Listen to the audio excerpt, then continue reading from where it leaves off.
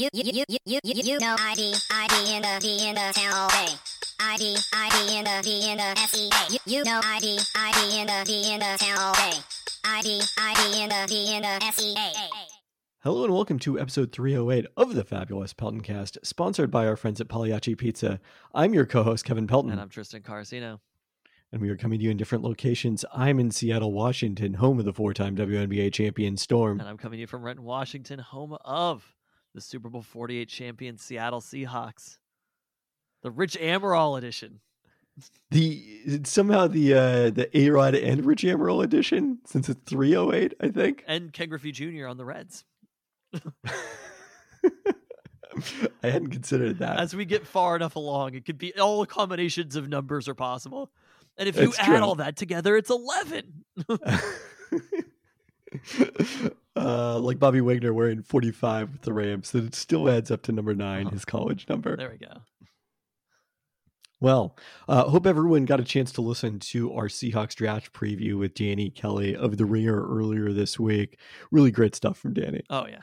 Absolutely great stuff from Danny. And I just want to circle back on a point about Laviska Shenault. No. Oh, no.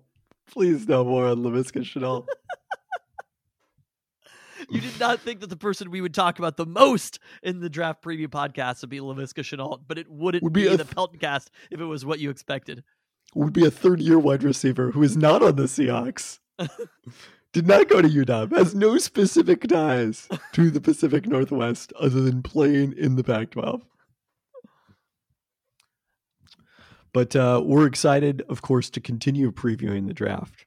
Friday, April 22nd, we are a week and a half away from Peltoncast Live. Wow. A week and a half away from Friday, April 22nd, Peltoncast Live for the first time since 2019 at Good Times Bad Bar in the heart of Lower Queen Anne. Are you like practicing this in the mirror, or did you just have this down by this point? I have it down by this point. I was framing it as a question. You were supposed to say yes. Oh, yes. Yes. Peltoncast Live, Good Times Bad Bar. You know what to expect from Peltoncast Live, or if you haven't ever been to one before, get ready, because it is an experience unlike any other. I was around some people this weekend who have never once listened to a Peltoncast podcast, but they're Peltoncast Live fans. It's like, yeah, I don't really listen to the music, but I go to the live shows. We're the Dave motherfucking Matthews of podcasts here, right? This is Fish out here. We have fans of the live show itself. And let me just tell you, Peltoncast Live, I would not compare it to a jam band show. Although it is meandering, it is much more fun. The Peltoncast Live, what you can expect from it is, as always, special guests, surprises, bingo, and confirm the famous Cousin Katie talking taco time with just Chris, not Randy. We have special guests like Mike Sean Dugar from The Athletic to help us preview the NFL draft. You might have heard him when he also interviewed Danny Kelly last week, or when we interviewed Danny Kelly last week. There's going to be continuing draft coverage. We'll compare notes on our two different Danny Kelly podcasts at Peltoncast Live. We're going to break down the quarterbacks. We're going to have fun surprises for Mike Sean, and most importantly, come hungry to Peltoncast Live, because some things have been confirmed. There it is. And some other things have not been confirmed. And even mostest importantly, I hit up Good Times Bad Bar. The last couple of Peltoncast Lives that we've hosted, there haven't been Rainier Tall Boys. Well, that's not true. There weren't initially Rainier. Two Peltoncast Lives ago at Barboza, no Rainier Tall Boys. Belltown Yacht Club on the last event, they were initially not going to have Rainier Tall Boys, and I talked to them about this many days out from Peltoncast Live, and it was like, great, get all the Rainier Tall Boys you have, get extra. And they were like, ooh, we just have 12-ounce Rainier cans. And we were like, that's not going to cut it for Peltoncast Live. We need those extra 4 ounces. You know what Lil Woody's did when they had the Peltoncast burger. This is what we are pioneers of. And so I hit up Good Times Bad Bar earlier today, in fact. And I was like, just to confirm, you have Rainier Tall Boys. And the first sentence in the email response was, yes, we specialize in Rainier Tall Boys, LOL. There it is. There we go. That's how you know we've found the right venue for us. We are home. Specialize in Rainier Tall Boys. Last time we had like 120 to drink. We had to drink them all. This time, I don't think we'll be able to drink every single Rainier Tall Boy in that building, but that's okay. We will drink enough at Peltoncast Live. Go ahead and post the ticket link again. Tickets actually, I'm shocked to say this, selling fairly well. If you want to come and you can't afford the $10 ticket price, please let us know. We would be happy to put you on the guest list. We just want to make sure that you're able to be there, have a good time. If you are able to buy a ticket, 100% of proceeds, this is not net profits, 100% gross proceeds will be donated to the Family First Center in Renton, Washington, as championed by Doug Baldwin. I just don't know what else you could expect from this event. Well, you didn't mention DJ Infrared is part of the show. That's what else you That's going to be another key part. Yeah. So, I mean, I can't wait. I'm not at all prepared for it, but I can't wait. Oh, me either. So again, one more time, Friday, April 22nd, Good Times Bad Bar in the heart of Lower Queen Anne. I drove through there earlier or over the weekend. It was great. I loved it. Everything about it was amazing. The sun was shining down upon us.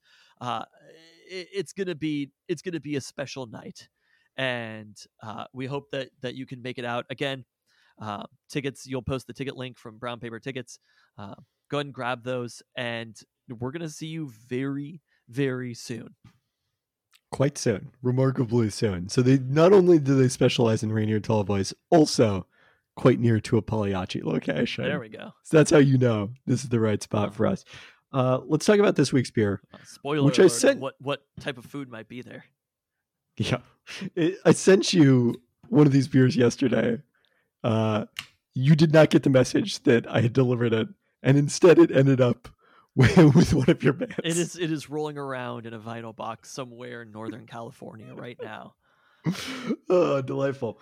It is the Silver City Brewery from our friends at Silver City Brewery in Silverdale, Washington. The Copper Mountain Maybach Lager, which, did I pull up the page here? Yes. Warming you up on cool days, cooling you down on warm days. We've only got one of those as an issue right now.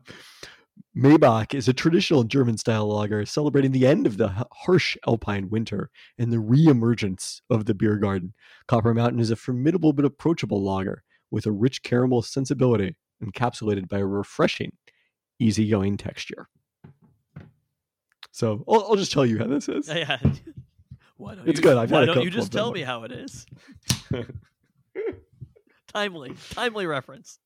That's the kind of stuff you're getting at Peltoncast Live, April 22nd. Well, I'm cracking open a Rainier Tall Boy in preparation for all of the Rainier Tall Boys we're going to be having. I can't believe that we're actually able to do this after so long. And again, confirmed the famous Cousin Katie will be in attendance. That's very exciting. All right, our toast this week. We start off with congratulations to Storm newcomers Brian January and Gabby Williams, who helped Sopron Basket of Hungary to their first ever EuroLeague title on Sunday with a 60-55 win over Final Four host Fenerbahce. Williams had a game-high 15 points, 4 rebounds, 4 steals, and 3 assists in the final to be named MVP of the Final Four, while January had 11 points and 4 boards. Gabby Williams also last week picked for the All-EuroLeague second team. Congrats also to the Storm's Ezzy Magbegor, who helped the Melbourne Boomers to a 2-1 series win over the Perth Lynx in the WNBL finals, including an 84-66 victory in the winner-take-all Game 3. Magbegor had 17 points and 11 boards in the clincher. And this isn't quite a toast, but wanted to throw this in here from the listener. A little listener email from Warren Arsenault, who noted that Warren finished second in both the men's and the women's NCAA tournament pools. Finished just out of, not the money in this case, but just out of the hat. Wow. And asked, do those make me the most Seattle person in Louisiana? Well, did the Kraken move to Louisiana? That's like a Kraken-like finish, I feel like. So close, yet so far away.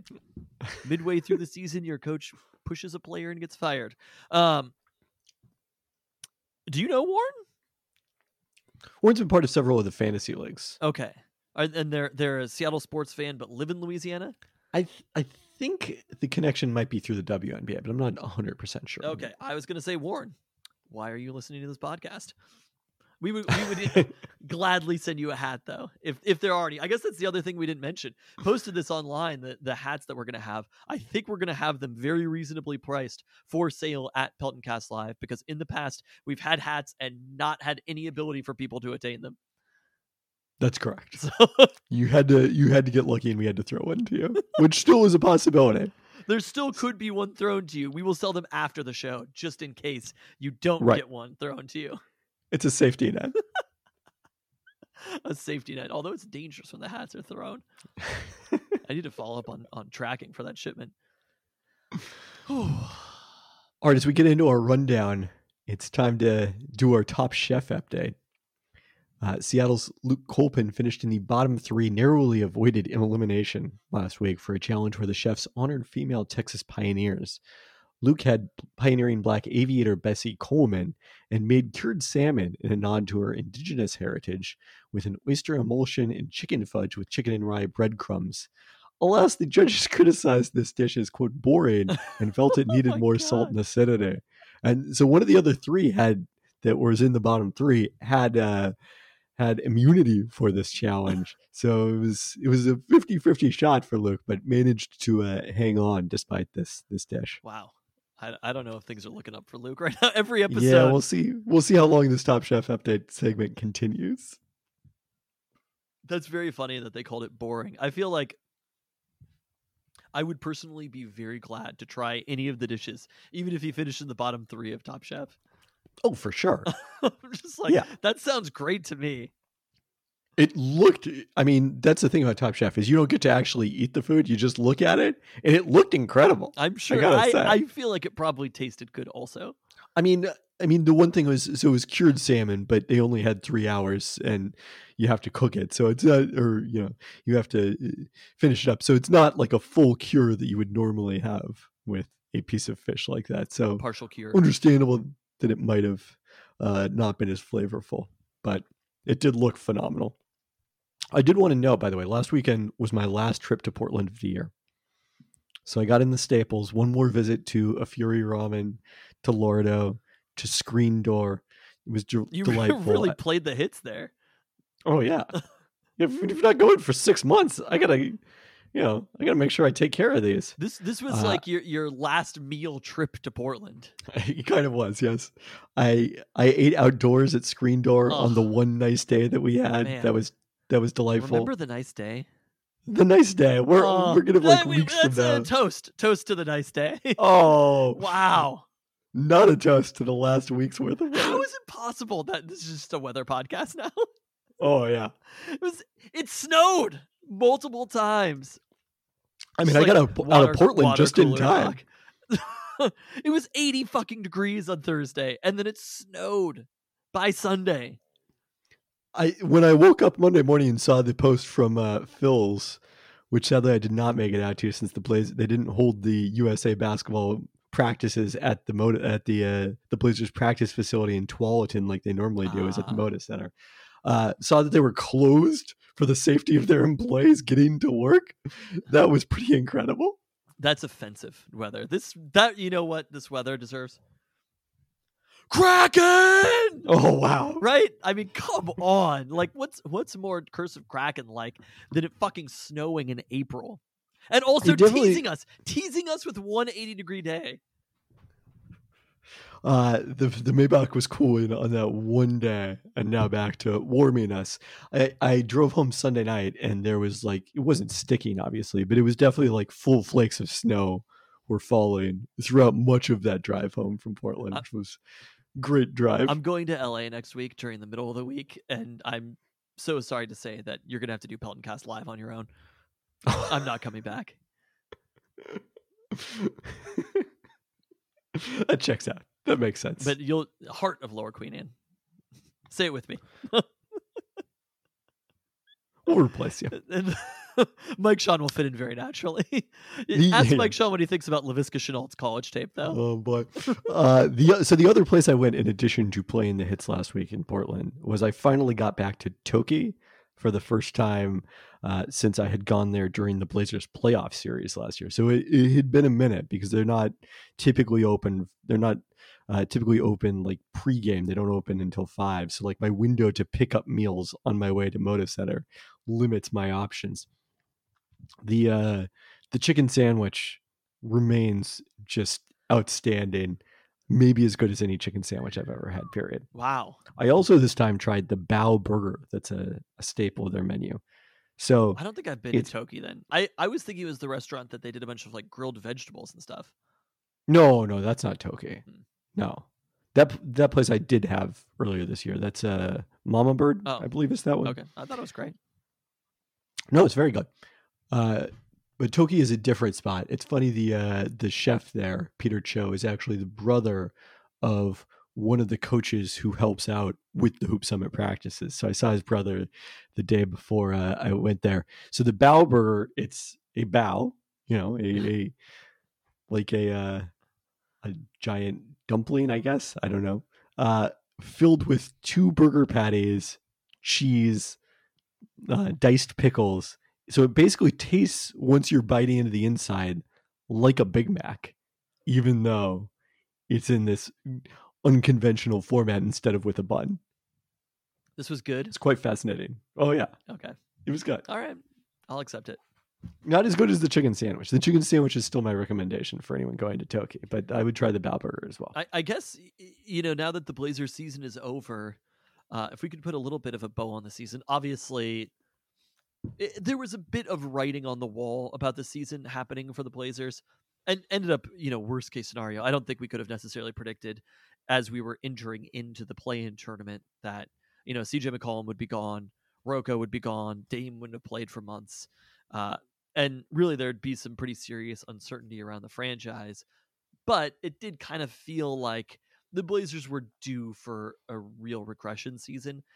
I guess pointing forward, though, and understanding that if you're going to be bad, you might as well be really bad in the NBA, which, especially with the play-in tournament, if you're not going to be in that mix, there's no need to be the first team out, basically. And I guess pointing forward, what would be your expectation for the Blazers this offseason? I mean, I think we'll have a better sense of it by the end of this week, because one of the big question marks here is, are they going to get 2 lottery picks? And so the second of those would be it would be coming from the New Orleans Pelicans from the CJ McCollum trade.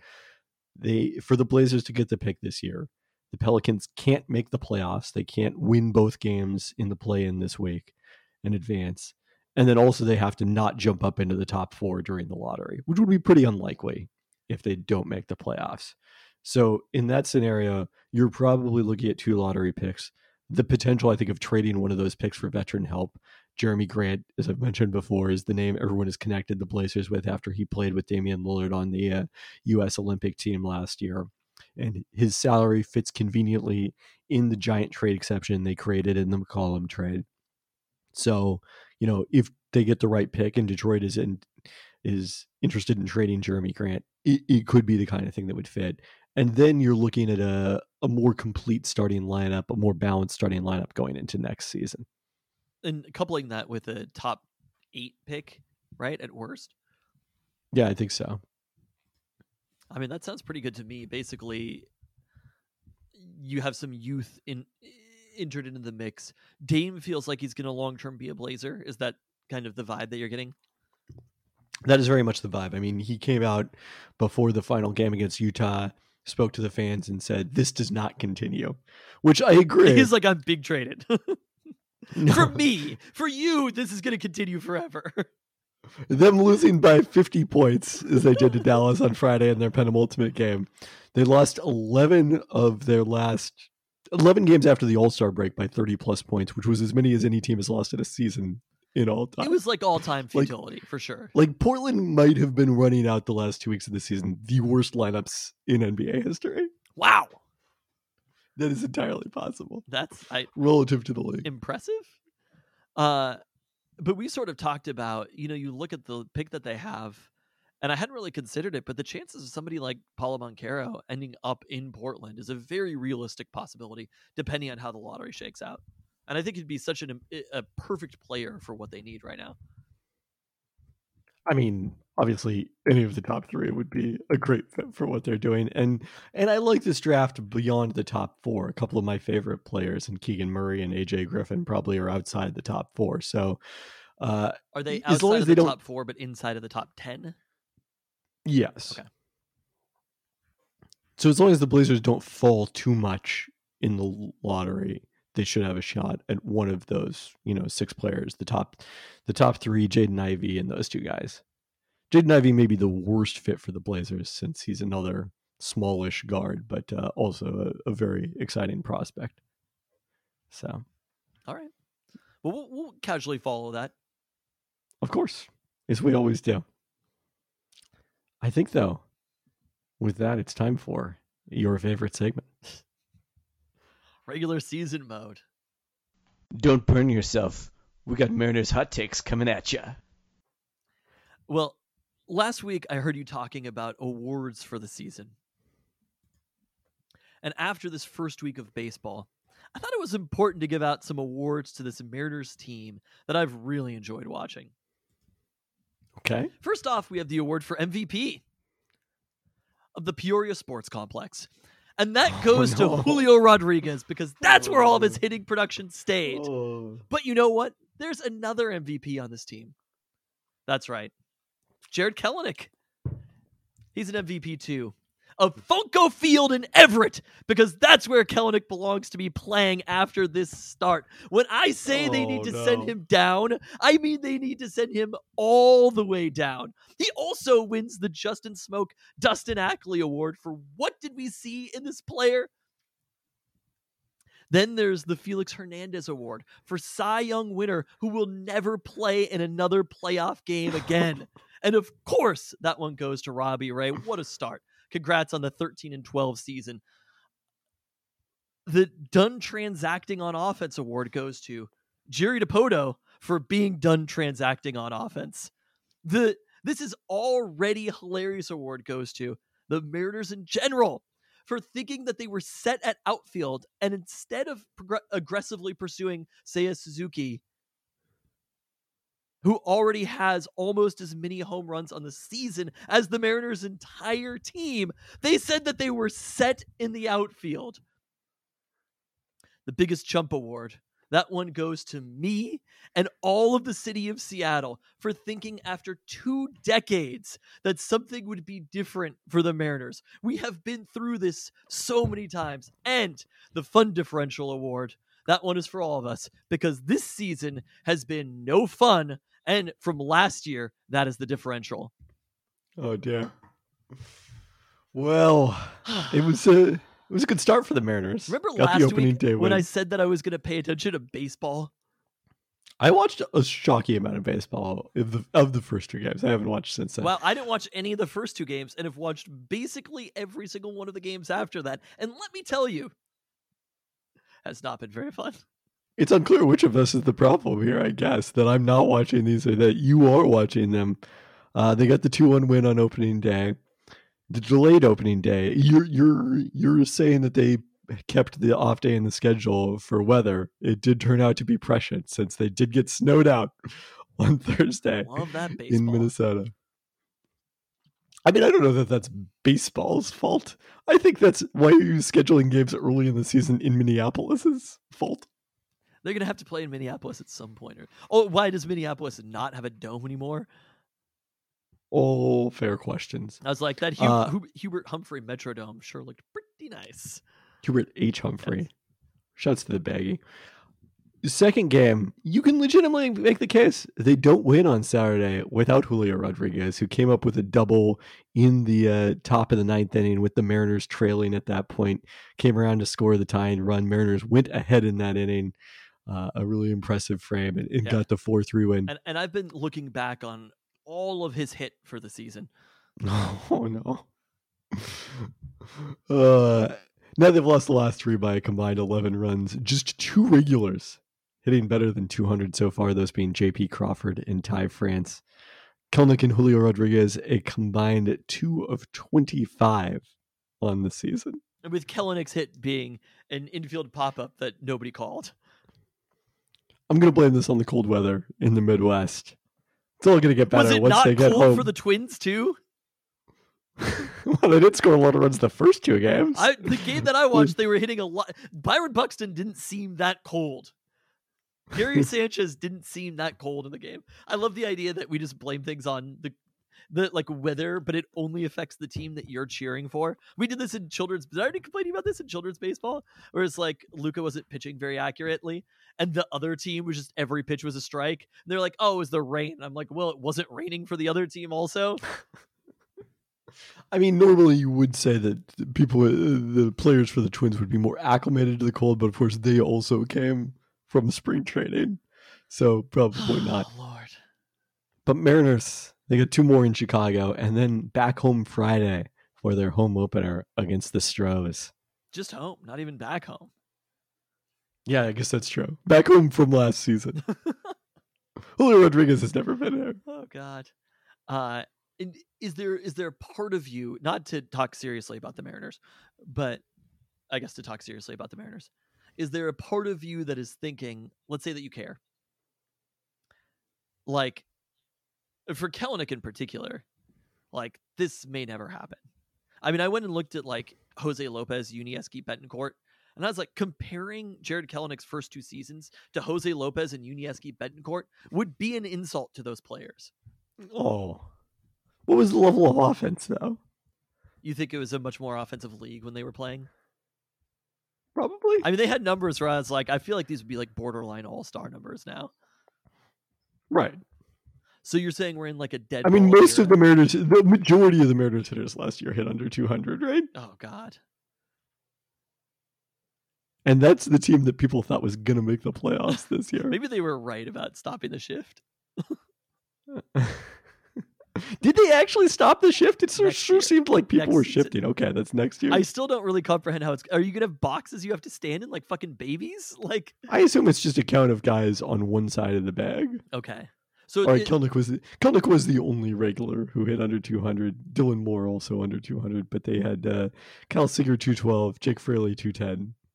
It's sort of Tom like Murphy 202. Onside kick units, right? Right. So, okay. I was imagining that's like just small children. They just have like big circles you have to stand in and be like, here's where first base is. That's just me recklessly speculating. I have no idea if that actually is what you're probably right. The other part just felt like just offensive enough that maybe baseball would do it. Really, it is. I've gone up and down on baseball. Oh, you've had a love-hate relationship with baseball. It's been a lot more hate since the season started. Oh boy. I told you, the best part of the season is before you've played a game. The worst thing you can do is play a game. You know who played some games in the past week? Husky the Seattle baseball. Kraken. Oh, okay. We've not added them to the rundown yet. I don't know if they're doing well. Swear to God, I watched a Husky baseball game, like 6 innings of it. I loved every second of it, way more than I loved any part of any Mariners game I've seen. Wow, you're saying bring out the metal bats is what I'm hearing. Yeah, here. You just love the ping of the bat, the ping of the bat, the roar of the crowd. You know, baseball at 16 and 15. I don't think that's rundown worthy. Although they may have a better conference record than softball. Well, the Seattle Kraken played some games. They're most importantly, rundown worthy. You know who played a game? Record? Well, it's very bad.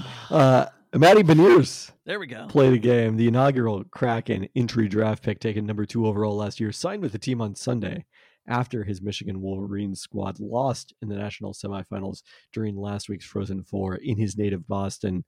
Beniers made his debut on Tuesday night, recorded his first NHL assist, and finished 3rd among Kraken skaters in time on the ice as part of a line with Ryan Donato and Jordan Eberle. Like, he's already like one of the team's best players. He was in college a week ago. He's already one of the Kraken's best players. It's kind of remarkable in hockey how quickly that happens. Kraken did have Wednesday's scheduled game at Winnipeg postponed due to a blizzard forecast to hit Manitoba what is happening on Tuesday. Yeah, the weather is not good. Climate change is happening. God. That one This rescheduled is their for fault too. They play in Climate Change Arena. No.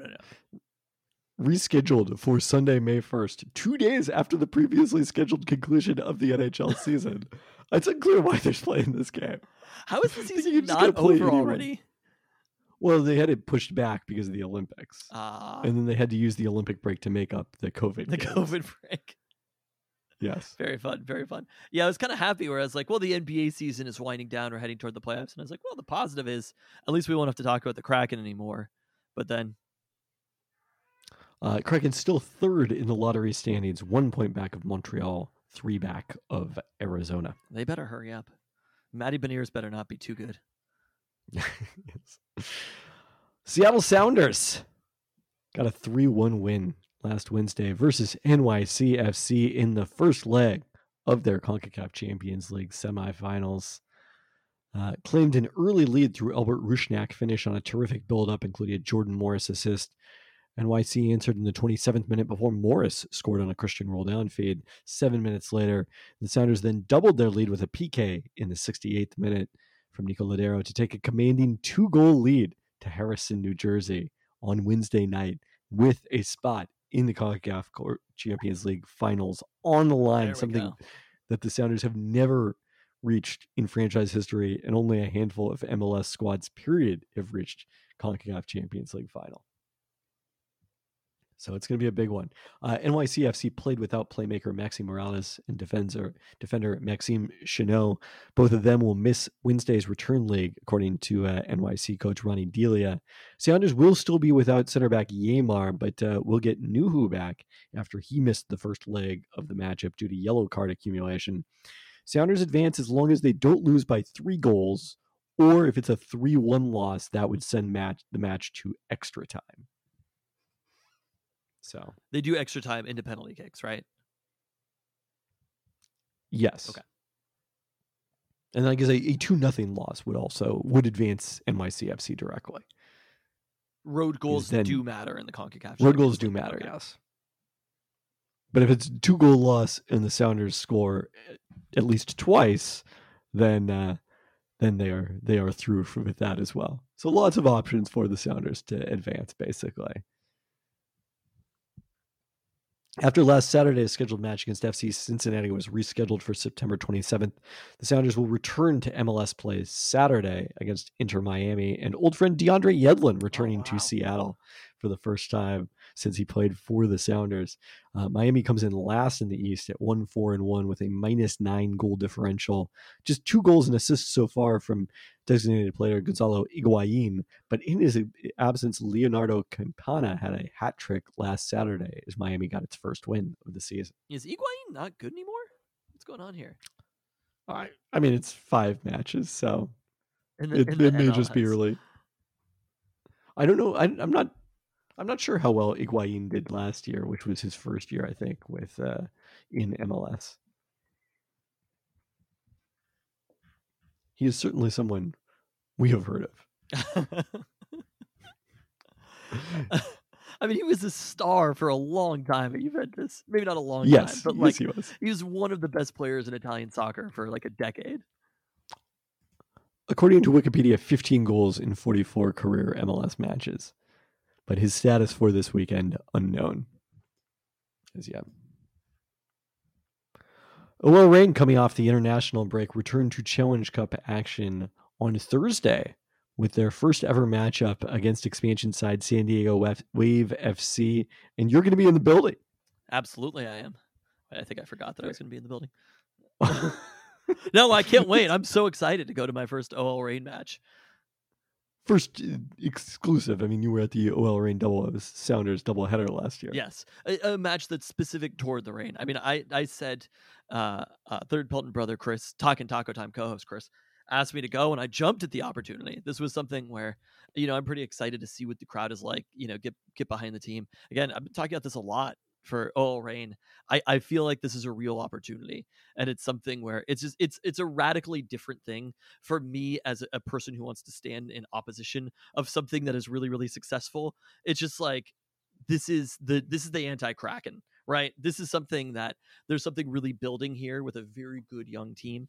Or maybe not a very good young team, but seeing the best players in women's professional soccer in the United States and having that atmosphere coming to Seattle, I'm very excited for it. I mean, it seems like a good combination of the team playing well at the right time to take advantage of this opportunity at Lumen Field. 7 points so far from their first 3 NWSL Challenge Cup matchups, and a chance this week to add significantly to that total, because Thursday they play the Wave, Sunday it's Angel City FC, the other expansion side in the West Division. They win both of those, they pretty close to lock up the West Division at that point. Wave got their first franchise win by a 4-2 score against Angel City FC behind a pair of goals from U.S. Women's National Team legend Alex Morgan, their star player, as well as one from longtime Reign forward Jody Taylor, also now playing in San Diego. So again, a real opportunity for the Reign, who have a pair of wins thus far on the road in the NWSL Challenge Cup, drew their only home match thus far against Portland. Those San Diego Wave fans better watch out when they come into Lumen Field. That's right. Oh, they caught the wrong way. Yeah, we're not going to stand for any road fans in Lumen Field. This is the San Diego Wave, Angel City FC, those two in particular. Any fans of those teams, do not come into our house. It's more like San Diego Wave goodbye, am I right? Yeah. It's like Philly sports when a San Diego Wave fan shows their face. Do you think I will see a single San Diego Wave fan? Maybe one. Yeah, I could see a couple. I don't know. Cannot imagine a world where there's a San Diego Wave fan, either living in the Seattle area or traveling to this match. I mean, maybe to see a game at Lumen Field, that could be kind of cool. I don't know where the San Diego team is playing, but I'm sure it's not the same kind of venue. San Diego. Thanks. Probably on a military base. It's very sunny though. I'll keep it running. We'll take the near fascism. I'll keep a running tally though. Of please do. Maybe take photos if you see anyone wearing a San Diego jersey. Like neck down, like TV news reports from the 90s or whatever. Seattle Storm came away with 3 players from Monday night's WNBA draft. With their first pick of the night, number 17 in the second round, they took North Carolina State center Alyssa Kinane, who was considered a possible late first-round pick, then traded the 18th pick to New York for a future second-rounder next year, and used the number 21 pick on UConn wing Avina Westbrook, a native of Salem, Oregon. With their final pick in the third round, number 33 overall, the Storm took 19-year-old Australian guard Jade Melbourne in what will hopefully be a stash pick, give her a chance to continue developing in the WNBL before coming over to try to make the team here in Seattle. Neither of these really at the big position in need for the Storm, which is at point guard if they want to keep a third player at that spot behind Sue Bird, who we all assume is retiring after this season, and Brianne January, who has announced she's going to retire after this season. So that's a spot I would very much expect them to see them add some players for training camp, especially because camp starts Sunday. As of now, the Storm expect 12 of 15 players for the first day, not counting Melbourne, but January and Gabby Williams still in action in the Hungarian domestic league after winning that EuroLeague women title on Sunday, while Kennedy Burke is still playing in Spain. So right now, Sue Bird, the only pure point guard set to be in training camp for the Storm. Anna Wilson's still out there as an undrafted free agent. So I wouldn't be shocked to see her in training camp, even with Russell Wilson's house now on the market. Oh, is it really? I hadn't seen that story. Yeah, there was a huge Seattle Times headline on that one. Was it? Oh, God, of course. As far as Kinane and Westbrook, I think both quality, like really good college players. Kinane, the best player on the North Carolina State team that lost to UConn in the Elite Eight as the number 1 seed. Westbrook, someone who didn't have as strong a senior season, came off the bench a lot of the year, but was a really important part of the Huskies last year as a junior, very versatile on the wing. Both of them are going to have an uphill battle to earn roster spots because of the fact that the Storm only are going to keep 11. They've got 12 players who were on WNBA rosters last year. So it's going to be difficult, but I think if you always want to play well, even if you don't earn a spot so that you impress other teams or possibly, join the Storm down the line when they do have the money to add a 12th player. Last note on the WNBA, Peltoncast Fantasy WNBA now set up at ESPN. We've got the link on the post note. There's already 9 people in this league, so we're running out of spots. I think. Are you I playing? We're going to expand to 12, of course. I don't think I can do it. I don't know if I'm going to dominate this league as dramatically as I did last year's WNBA fantasy, because there was this is the first year over here. This is the first year ESPN is doing it. Last year was on this different site, and they had a very unorthodox method of scoring, and I had it pretty well gamed out. You're in addition to moving having to projected ESPN WNBA stats. Hurt ESPN's Kevin Pelton. That is the case. Wow. This is the first year ESPN is doing WNBA fantasy at all. Let's fucking go. It's another sign the WNBA continuing to make it. This is going to be a huge summer for the WNBA. For sure. It's going to be a bad summer for San Diego Wave fans. That's right. When they come into this house. The worst season San Diego Wave fans have. You don't want them to be too successful because they need to go through the down period. It's really true. They have to What was that down period for you with OL Reign? For OL Reign? We've suffered. There was the whole year that Rose Lavelle didn't play. I mean, I've labored. I mean, they did make the semifinals, the NWSL playoffs that year, I think. Don't remember it. All right, UW softball. Do you remember where they played previously before they were in Tacoma? They played at Starfire. They did play there. You know where else they played? Memorial Stadium. Oh, I actually did remember that. Yeah, they played. Iconic game there. I was there, in spirit. Whenever people are playing sports in Queen Anne, in the heart of Lower Queen Anne, there was that one time that the Reign didn't win the NWSL Challenge Cup. They have never won the Challenge Cup. So 2 times they have not done that. See? They've lost a couple of NWSL Cup finals. So very Seattle sports of them. UW softball, after last weekend's bye, they had a game scheduled Tuesday versus Seattle U that got postponed. Snowed out. They really didn't give an explanation for why the game was postponed, so that was kind of suspicious. I'm exhausted too, so I get it. Did you have the weekend off, though? Huskies will host Oregon State this weekend with games Thursday through Saturday, so the 2 teams have Easter off. Beavers a surprising 7-5. You seem shocked by that. That's pretty strange to have Easter. I think they do that. Yeah. What the fuck sport is this? Beavers a surprising 7-5 so far in Pac-12 play, 31-9 overall, having taken 2 of 3 hosting Arizona last weekend, and they've moved into the rankings at number 21, 6 spots behind the Huskies, still at number 15. All right, big addition for UW men's basketball. Hello. We can toast to this. The Seattle native O'Day product Noah Williams returning home after 3 years at Washington State with up to 2 years of remaining eligibility. Williams memorably led the Cougars to a win at Heck Ed in 2020 as a freshman, scoring 15 points and yelling, "This is my city," with the win in hand. Playing the long game. Playing the long game. Williams followed that up by averaging 14 points and shooting 38% from 3 as a sophomore, emerging as one of the Pac-12's top young players. But his production declined last season when he shot just 26% from 3-point range and made a career low 36% of his twos. You know who loved that? Mike Hopkins. Lost his starting job during the NIT when he totaled just 22 points in 4 games, sort of leading up to this transfer decision. But it's another example of, and the Huskies have actually gotten a recruit out of Seattle this year, which is exciting. But guys coming home to play for the Huskies after going elsewhere. I don't know if something that we should be too impressed by, just like being out of the rotation in the NIT and just being like, they're coming, right, it's coming home. It's coming out of home. The starting lineup. It's the first time since 1966.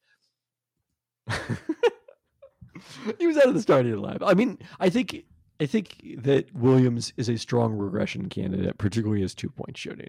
Yeah, no. The 3-point shooting, yeah, when we'll he see. gets to the Huskies, that 3-point shooting is not going to go up.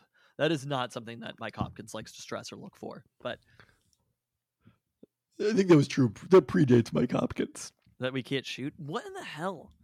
Low Rose teams used to shoot back in the day. Trey Simmons. Ugh. Where have you gone? Well, even CJ Wilcox, like, they shot after that. Always Trey Simmons, though. He's the Dave Megadon of the Husky story. Like,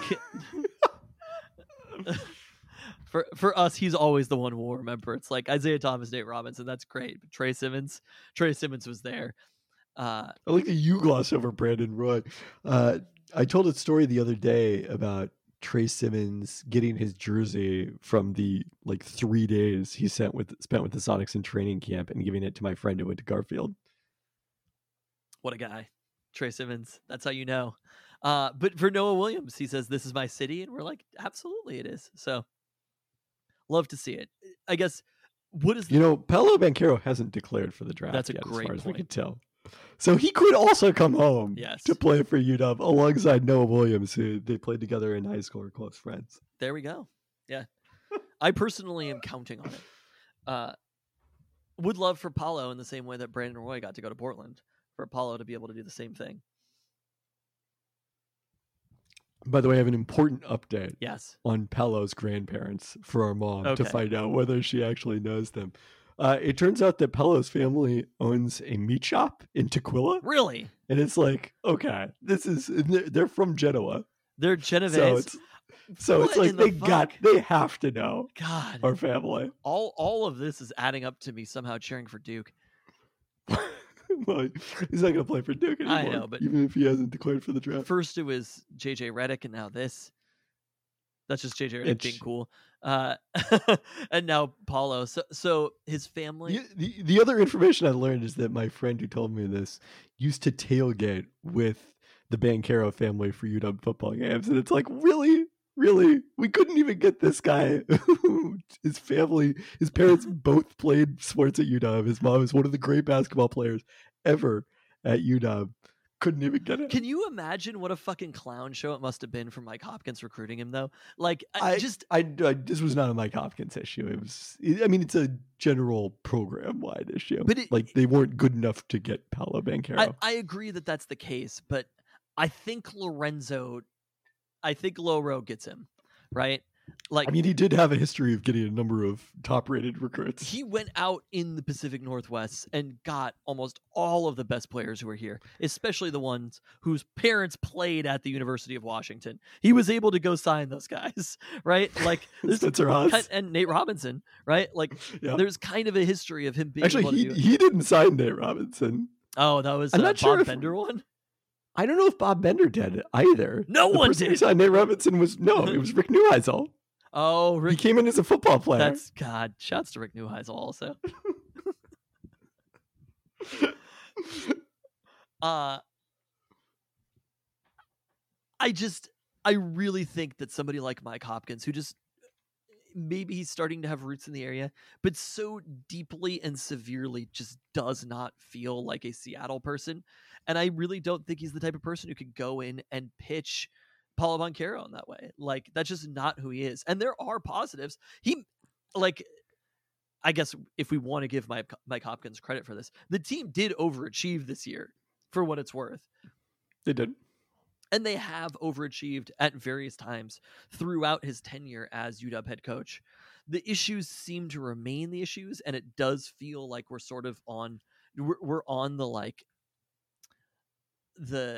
the slow escalator down, where it's like, we know how the story ends for Mike Hopkins already, but I just really think the idea of him as the coach going in and trying to recruit Paolo Banchero is just, it's the wrong person in the wrong program at the wrong time to go and do it.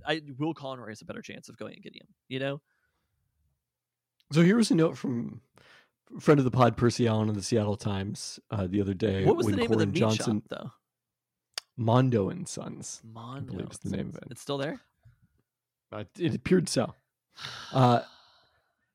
When the Huskies signed Corin Johnson, the Garfield point guard who is coming here, 4-star prospect, top-rated prospect in the state, to go along with Tyler Linhard, who signed last November. He's, I believe, from Kings. The first time in at least 2 decades, the Huskies have signed the top 2 players from the state of Washington in the same recruiting class. Wow. So there you go. That's keeping him home, I suppose. Yeah. Building a fence around the state there, Mike Hobb. It's maybe not the best year of players from the state of Washington, but impressive nonetheless. Vancaro Bros Smokehouse. I think you got to give it up to him to a certain extent, though, I suppose. Yeah.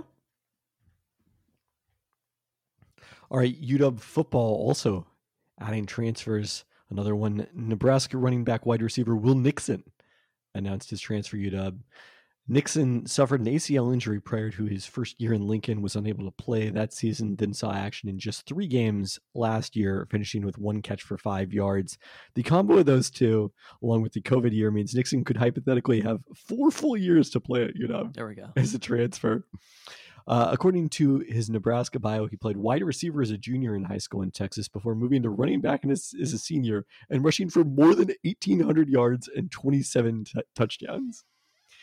He was listed as a wide receiver by the Cornhuskers, but considered an option for their, and I'm using the strongest possible air quotes here, Duck R position that involves taking hands-offs. I looked this up. I still don't really understand. I definitely don't understand where the name Duck R comes from. This is in the Keelan DeBoer offense?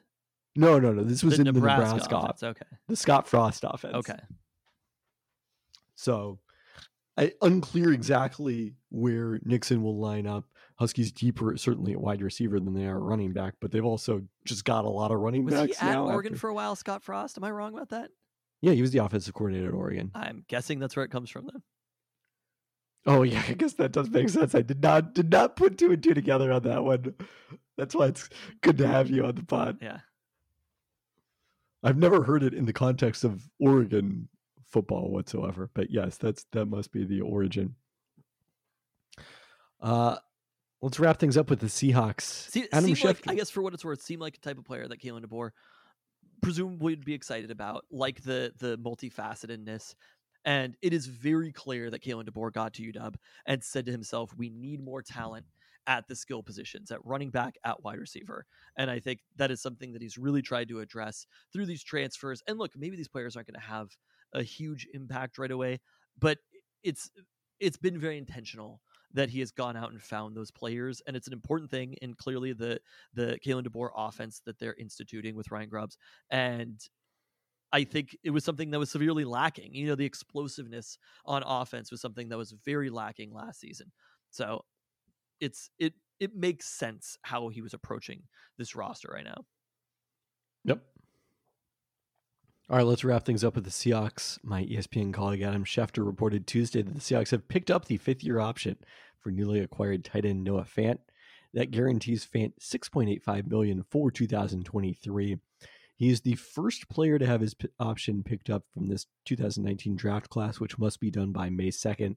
He's also the first Seahawks player ever to have their 5th-year option picked up since it was instituted for first-round picks, starting with the 2011 draft. Although because of the trades, they've only had 4 eligible players. I guess Jamal Adams, they picked up, maybe his option had already been picked up by the Jets before he got traded here. That makes sense. The 4 eligible Seahawks draft picks, James Carpenter in 2011, Bruce Irvin in 2012, Jermaine Ifedi, I want to say 2017, and then Rashad Penny in 2018. I'm a little surprised that they didn't pick up Bruce Irvin's. It wasn't that much money, right? I think he would have been qualified as an edge, so it probably was pretty substantial. The other thing is, I guess actually it was easier back in the day because it was only guaranteed for injury at the time you picked it up. Now it is fully guaranteed when you pick it up. Also, LJ Collier is eligible this year. We'll see. Who can tell? I mean, with Fant, not surprising that they would pick this up. They clearly value him. They clearly think that $6.9 million is not that much for a tight end. It's a steal. Sub Will Dissly range. No, I think this makes sense though. It's not that much money, right? It seems like Noah Fant should be worth that. You would think so, and it gives them some more time to sort of figure out how he fits in their offense and then determine on a long-term extension. Did you have any takeaways? We sort of didn't wrap up the. I'm just curious. You have this Jay-Z quote in here. I'm trying to. Oh, that's saving that for another day. It's just in there. Okay. I was so excited to see where it came in the notes. I was like, wow, what a tale Kevin is going to be weaving here to include this quote. Well, I need the right conventional wisdom to play off of to use that quote, but I wanted to look it up just in case. It's a great quote whenever somebody hears it. It is. Yeah. It is. It's basically like about Laviska Shenault. Oh no. Takeaways from our conversation with Danny. Is that what you're asking? Yeah. Danny does not think the Seahawks should trade down. I actually went and listened to him on the Seahawks man-to-man pod, and he was okay with the idea of trading down. And I think probably to a certain extent, I agree with him. Overall, the Seahawks just need a lot of good players. They don't just need one good player, and they could use 10. There are a lot of roster spots to be had for good players in those first handful of rounds. But I think they probably need some very high-end talent on the roster. So I think I'd be disappointed if they didn't draft in the top 15 or 16 this year and get somebody who felt like they were up there. Other than that, I just really think it's hard in the way that we go into every season. I guess you sort of chatted about this, that the Seahawks haven't had a pick at the top, so they haven't been able to make a more conventional pick. And I think it's a little bit difficult to just say, well, if they were higher up, they would make a more conventional draft pick. It's just been a long time since they drafted Earl Thomas and they drafted Russell Okung. And those probably were sort of like anticipated picks. The problem that happened after that was the Seahawks started believing their own bullshit. They got right a lot, and they got obviously lucky to be right a lot for that period of time. And all of a sudden, they believed that they were kingmakers or whatever. And believing your own personal hype is usually a very dangerous thing. They started believing their eyes and their perspective more than they believed in sort of the traditional wisdom of who you should take when. That wasn't the case necessarily. Not that I'm saying that Pete Carroll believed in like the groupthink of who he should take around the Russell Okung, Earl Thomas draft. But I think there was a little bit more of like let's play it a little bit safer here and find our guys later on. And I think the mentality has changed. Like we can't even really take that as part of to even influence kind of who Pete Carroll and John Schneider are now, just because of how long it's been and how much has happened to them. And I think it is much more likely that we should take the last 9 drafts or whatever after that. Even the Bruce Irvin pick, though, the next year we kind of talked about which was a pretty baffling pick when they made it. I mean, what did Mel Kiper grade that draft? Well, grading drafts, I think, is I'm sure, but that's just a sign of how unconventional that pick in particular was considered. But I think the most likely outcome is I don't think the Seahawks are going to like totally biff on this pick or whatever. Take an interior defensive lineman or something like that, another safety. Jonathan Davis is out there. I think they're probably going to take a tackle. Like I can feel it in my bones that the Seahawks are going to take a tackle here. And maybe that's the right thing to do. I mean, I think it wasn't that bad a grade. C- tied for the lowest of all 32 grade teams. It wasn't that bad of a grade, the lowest of all 30. You understand how grading works at ESPN? You don't throw on Fs that often. Not Fs now. Or Ds? D pluses tend to get noticed when they put Scotty Barnes on the graphic. So that's kind of my takeaway, is that I can really feel. I mean, again, I've kind of been through this, and that I personally don't think that offensive linemen are necessarily worth investing in that high, but I could see an argument for why they were.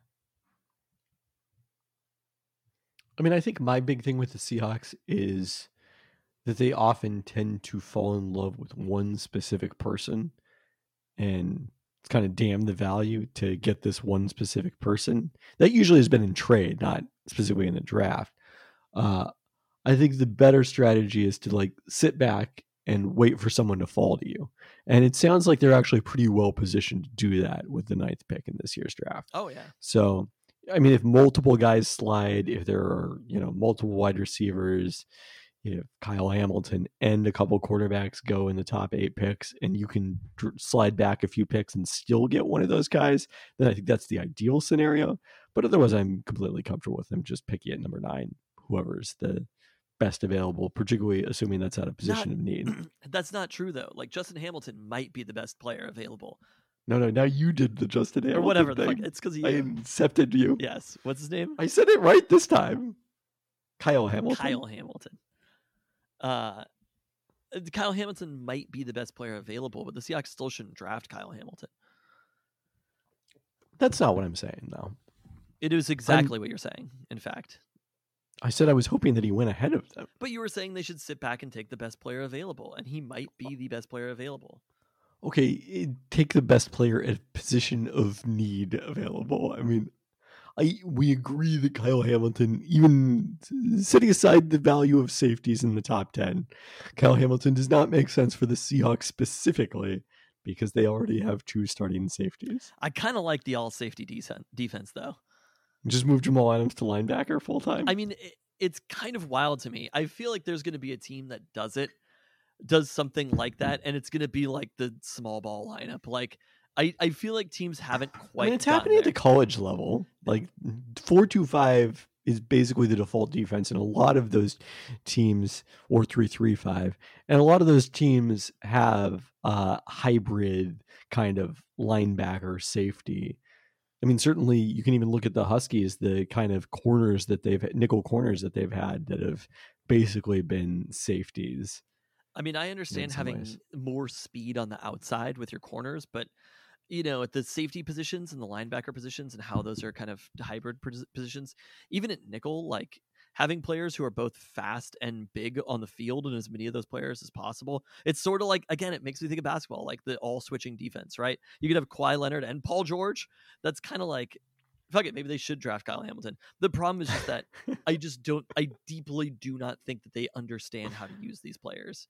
And I think that... Well, I mean, defensively, who knows? Because they do have a lot of different people in the room defensively than they used to have. I will never, ever, ever buy that anything is going to change under Pete Carroll until I see it, and I see it for a full season, maybe even more, right? Like, I mean, I think his willingness to fire people and bring in outsiders. His willingness to fire people and scapegoat them, that's fucking bullshit. He didn't even bring in an outsider. He hired Clint Hurd as the defensive coordinator. Are you not aware of that? He hired Sean Desai is clearly in a very important role. Did not offer him the defensive coordinator job. An important role is not defensive coordinator. Pete Carroll, I think Sean Desai is going to have fires people significant based voice upon how he wants to fucking scapegoat somebody else. It's really hard for me to even talk about the Seahawks, though, because what we're doing right now is we are sitting around and accruing talent for the next regime. That's it. That's why they should draft the best possible player, because these motherfuckers are going to get fired. They traded Russell Wilson, and they're going to go 7-10, and then they're going to go 7-10, and then they're going to get fired. And it's just like, whatever is left when all the dust is settled from that, there probably will still be a good player from this 9th pick in the draft, and we would like that player to be on the team. So that's kind of just how I'm viewing this, which is like, as long as they draft somebody who seems like they're a pretty good NFL player and will fit into a general roster, like position fit and shit like that, I do not want to hear about, though, because nobody can help this team win when Drew Lock is the quarterback. Well, what if the position fit is a quarterback? Then that would be great. I would think that was very fun. But it's not going to happen. We heard Brady Henderson, matter of fact. It was just like the adamance. Is that a word? Adamance? Yes. The adamance that Brady Henderson had that they were not going to draft a quarterback. I think I believe it. We'll talk about them. Peltoncast Live, April 22nd, Good Times, Bad Bar. We'll talk about the quarterbacks that are in the draft. We'll get excited about it. We'll get hyped on it. We'll delude ourselves into thinking that the Seahawks might sign Colin Kaepernick or whatever. But the reality is Pete Carroll is who Pete Carroll is, and Pete Carroll's going to do Pete Carroll shit, and drafting normal players really isn't Pete Carroll shit. And I could see that Malik Willis could be a Pete Carroll quarterback. I think seems to be a lot of smoke about him going higher. and I probably believe Danny that it's looking like just somebody's going to fall in love with him, and there's always the like standoff between multiple teams where the only way you can guarantee that you get the quarterback you want is if you have the highest pick. And I don't think you lock into an edge rusher or a cornerback or a tackle in the same way that you do a quarterback. Where I would agree with that. You don't choose one. You say, I would be happy with one of these three. With a quarterback, I don't really buy that teams are just like, take Ritter, Pickett, Sam Howell, right? Like, I don't really buy that teams do that. I think the way that you judge quarterbacks is almost like, it's like an in-crowd, out-crowd type of thing, where you just, you like latch on to somebody and you're like, that's our fucking guy. That's the franchise right there. And you start to sort of have this like rallying cry. Like one person's like, John Schneider's like, I think Desmond Ritter's it. And then everybody else is like, yeah, Desmond Ritter, he's the guy. Whether it makes sense or not, you talk yourselves into it. And all of a sudden, Blake Bortles is the third fucking pick in the draft. I mean, we'll talk more about this. I wouldn't be surprised if the Seahawks trade up from 40 or 41 to get a quarterback. That would not surprise me. To where, though? Like 28. The pick that they've used to trade to other people who wanted a quarterback. Did you see Ben's thing about second-round quarterbacks? I didn't think the hit track record was quite as negative as Ben made it. I didn't think so either. I mean, there's some good players in there. Jimmy G, he's the biggest Jimmy G fan. But there were a handful of competent NFL quarterbacks. I mean, Derek Carr is thoroughly average, which at quarterback is a useful thing. Way better than thoroughly average. Derek Carr is a top 10 NFL quarterback. Okay. But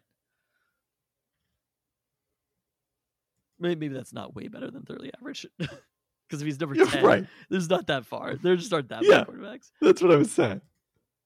But I think Derek Carr is, how about this, solidly above average. I do too also wonder, I thought Kyle Trask was some sort of a coach. Definitely. No, NASCAR. That can't be a real quarterback. Oh, okay. Yeah. I mean, obviously we've picked the best quarterbacks out of there, but Andy Dalton for where he was taken, pretty good. Colin Kaepernick got the 49ers to a Super Bowl. And Jimmy G, both of them. Yeah. But I'm really just kind of having, I don't know.